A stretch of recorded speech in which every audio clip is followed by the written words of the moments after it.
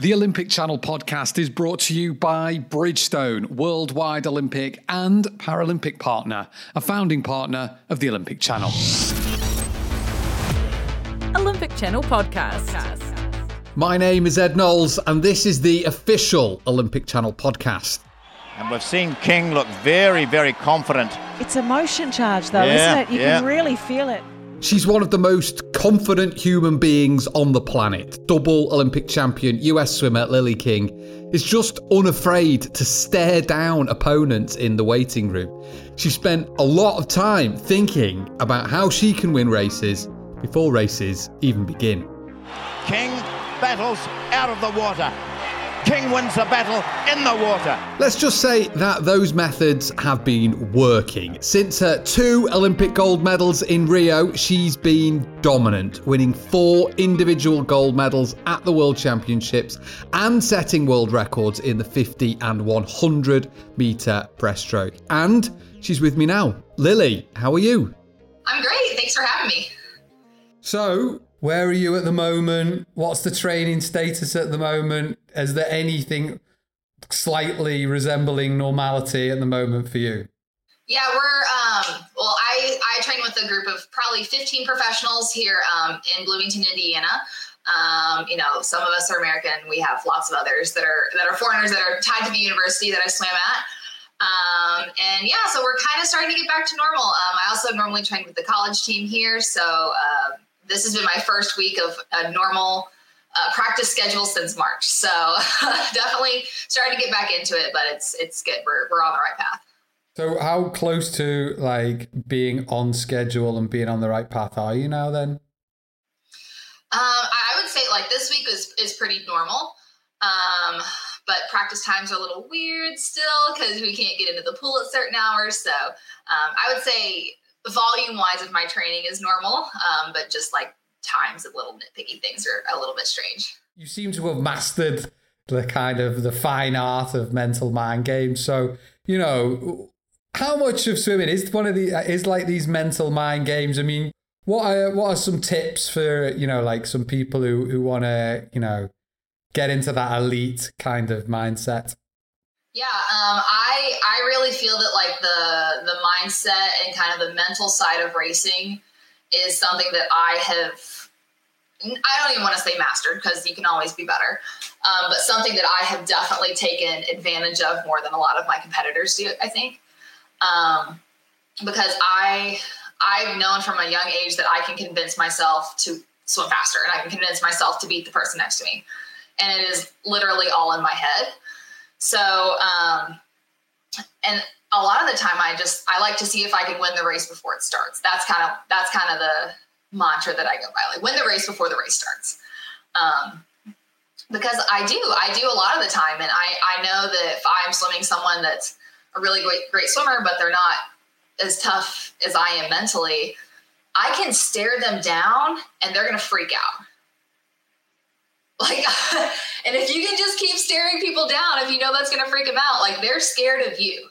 You should not be scared of your competitors. Your competitors should be scared of you. So that's kind of what I do. I just try to scare the people next to me, and it usually works. You have to be really good for that to work. I'd be very confident to do it, but if you have that confidence, go for it. Why not? I'm the first to say I am cocky, but I can back it up. So there's a reason I act like that, and it's because I can back it up, and it's because of what I've done in the pool. But yeah, I mean, I think, and I think a lot of it goes back to if I was a guy, that conversation would never happen. If I was Michael Phelps, if I was Caleb Dressel, that conversation would never happen. But since I'm female and I speak my mind and I tell people what I think, that's coming off as me being brash and me being cocky instead of me being, this supreme leader, swimmer person. I think that's a lot of difference between being a male athlete and a female athlete.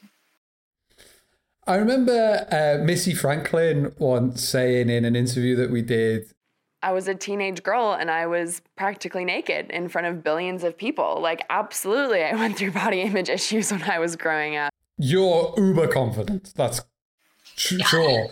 But is there anything there that has upset you, or is there something that you could share to not be in any way, like ashamed or whatever?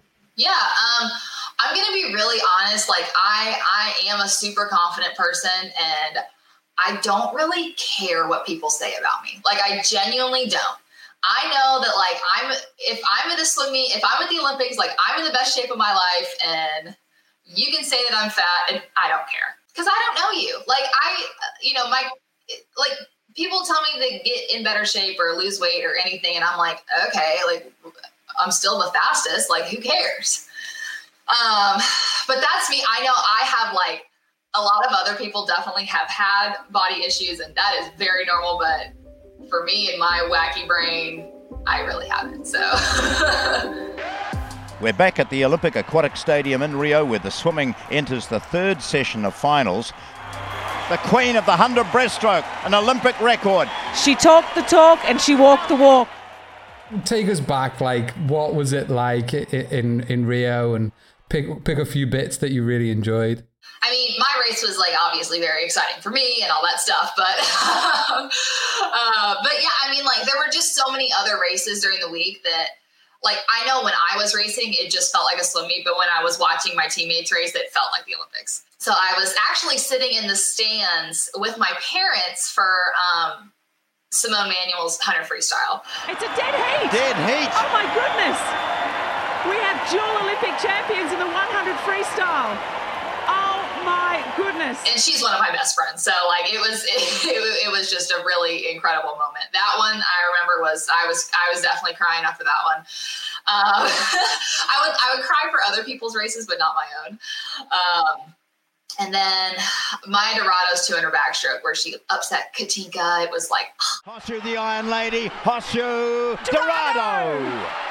I just had a feeling when she walked out for that race, like she was going to win, and everybody was kind of looking around like, what's Maya going to do? Like, it's probably another silver. And I just had this weird feeling that she was going to win. And sure enough.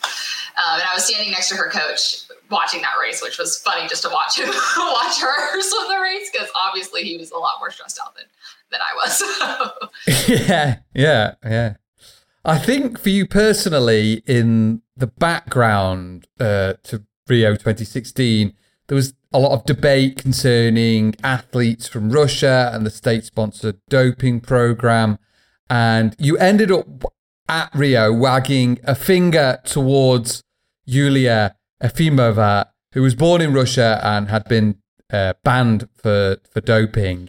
What motivated that reaction back in Rio? The reaction was actually completely candid. I didn't...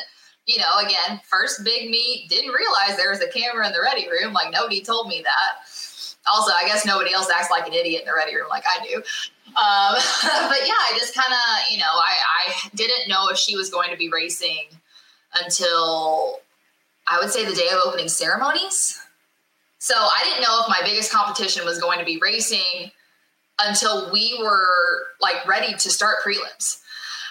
So that was interesting. And I didn't want her I wanted her to be able to race because I didn't want to win not racing the best in the world, which, positive doping case or not, she is one of the best swimmers in the world.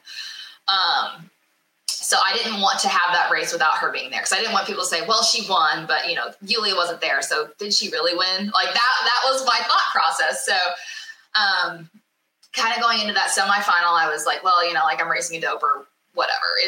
Everyone has to do it. I'll deal with it. And we really kind of talked about, my coaches and I, like, not saying anything, like just keep your head down and swim your race, which is not my style at all. But 19 years old, it sounded like a good plan. and then yeah, she kind of like threw up this number one after the semifinal, and I was like, dude, what the heck? Like, I have to swim next. Like, haha, I'll do this. And like, I was literally just joking, like, ha ha ha, I know I'm gonna win. And then what everyone saw on their TVs at home was like this slowed down, like super weird version of me wagging my finger. And it turned into this whole big ordeal. So yeah, I get out of my race and the interviewer asked me, she's like, well, what was this about? And there's like a very brief moment in the clip where you can see my eyes kind of go, oh, like they caught me.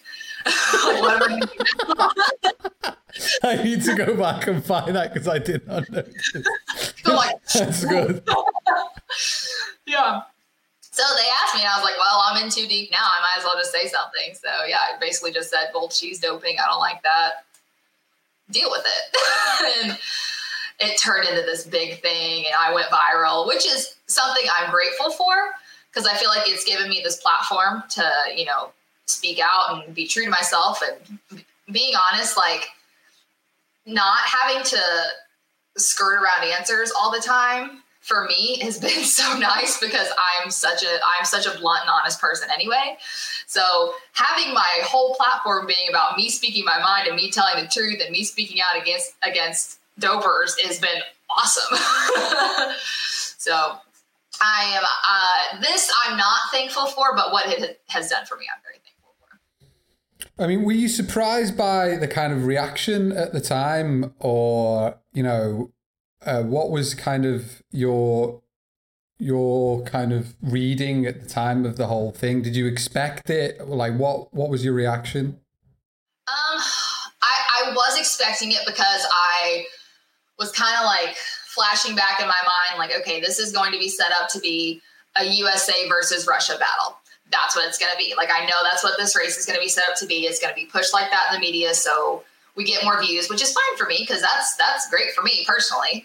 But I knew that storyline was coming.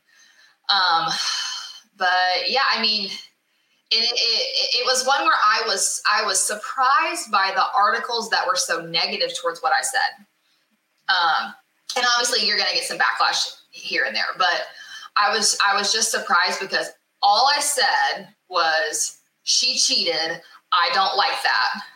That was what I said, which is, and people were saying I was being this cocky American, like, you're disgusting. You're uneducated. And I was like, all I said was I didn't like this girl that cheated. Like, would you want to race a cheater at the Olympics? I don't think so. So for some of those articles that came out were a little concerning, and they do pop up on my feed every once in a while. Like, somebody will tag me in it. And I'm like, I don't want to read that anymore.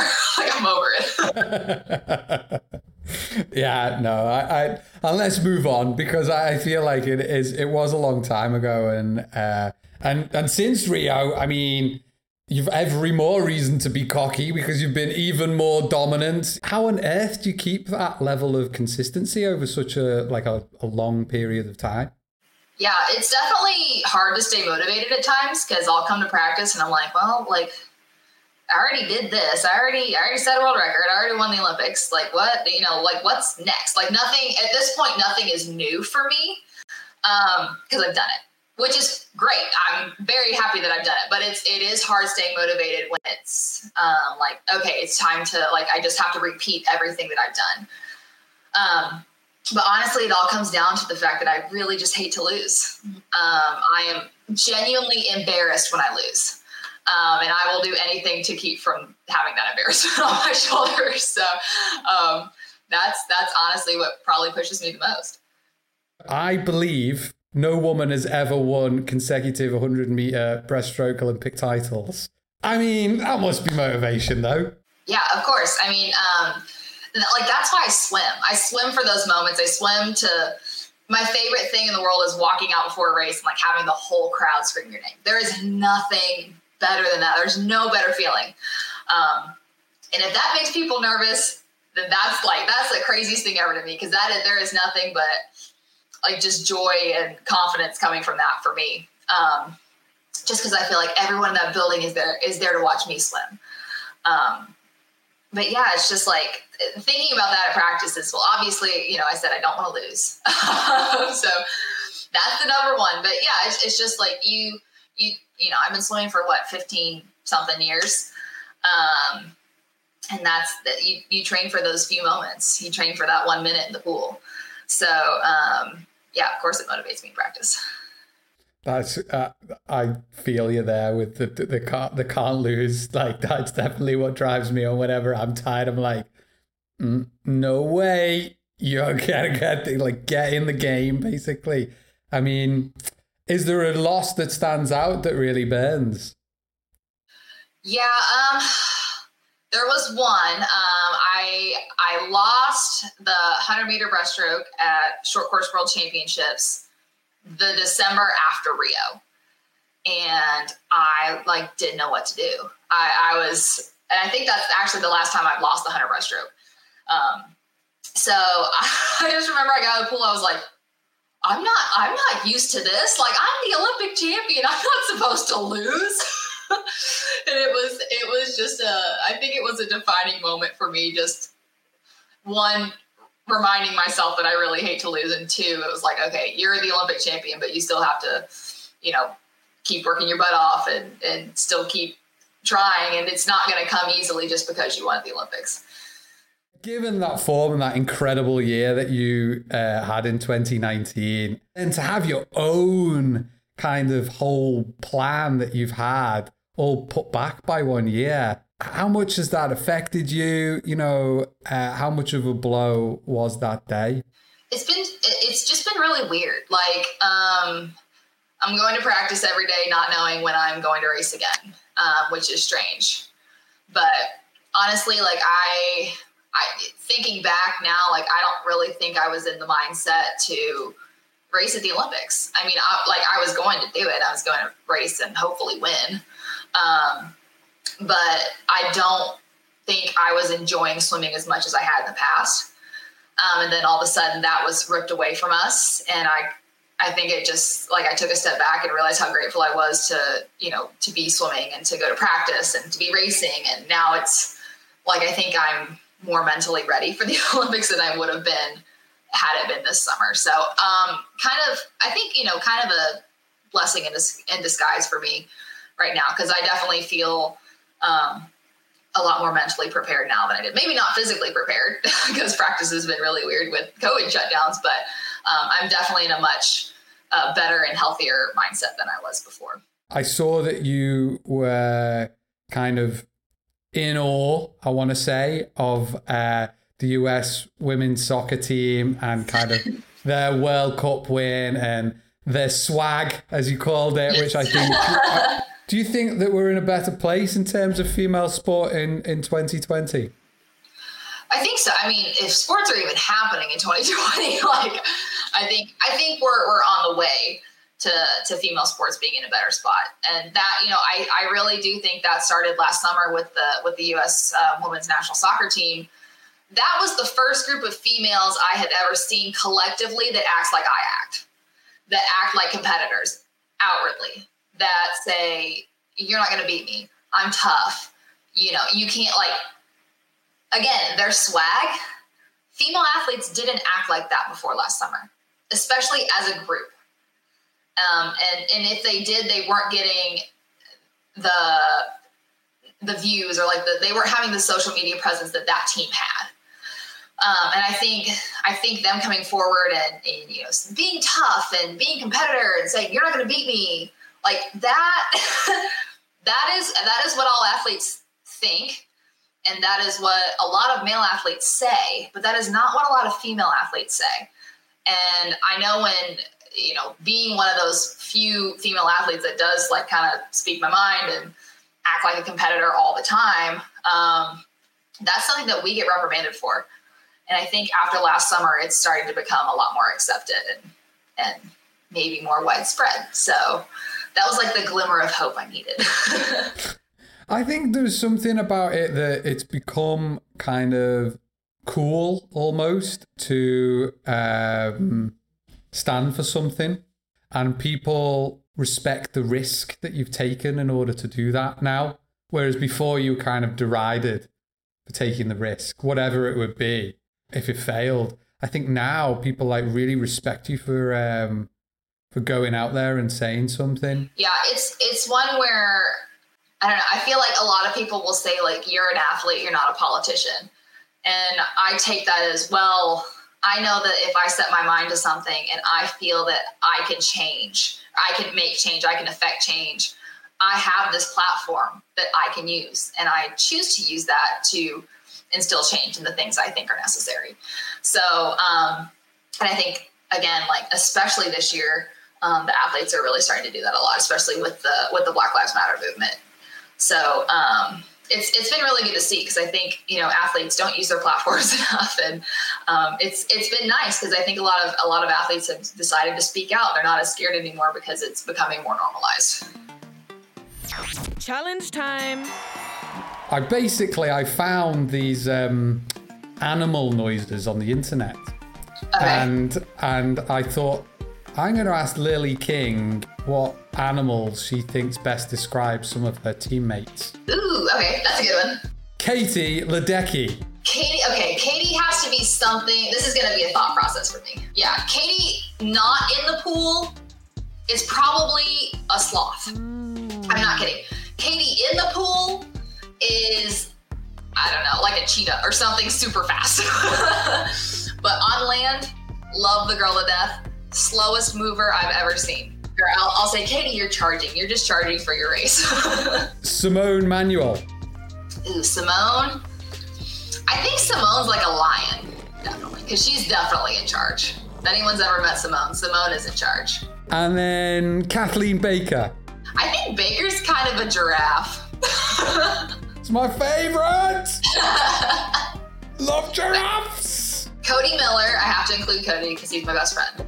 We have discussed this several times. He is a meerkat. Lily, it's been a really fun time. I feel enlightened, and I feel like I've learned some good mental techniques. Like, I feel more confident. I'm going to be more confident. Good. You should be. Why not? No, thank you very much for joining us. Cool. Yeah, this was fun. Olympic Channel podcast. Big thanks to Lily. You can find her on Twitter as Lily King with 2 L's. I'm Eddie Knowles with an I and an E. And we are Olympic Channel across all platforms. Last week, we had another world record holder, the incredible Joshua Cheptegei, who recently broke the 5,000 metre world record. Here's a clip. The secret, of course, for my success is that I am not always contented with whatever achievement I make. Actually, when I make an achievement like now I did in Monaco, it makes me more hungry for more victories and more challenges. So now to me, Monaco is a done deal. I'm looking forward to new challenges in life. Such an interesting guy. Joshua is actually attempting to break the 10,000 metre world record on October the 7th. So stay tuned for that one. Right, that is it for this week. Stay safe, stay stronger together, and we'll see you very soon. Think like an Olympian.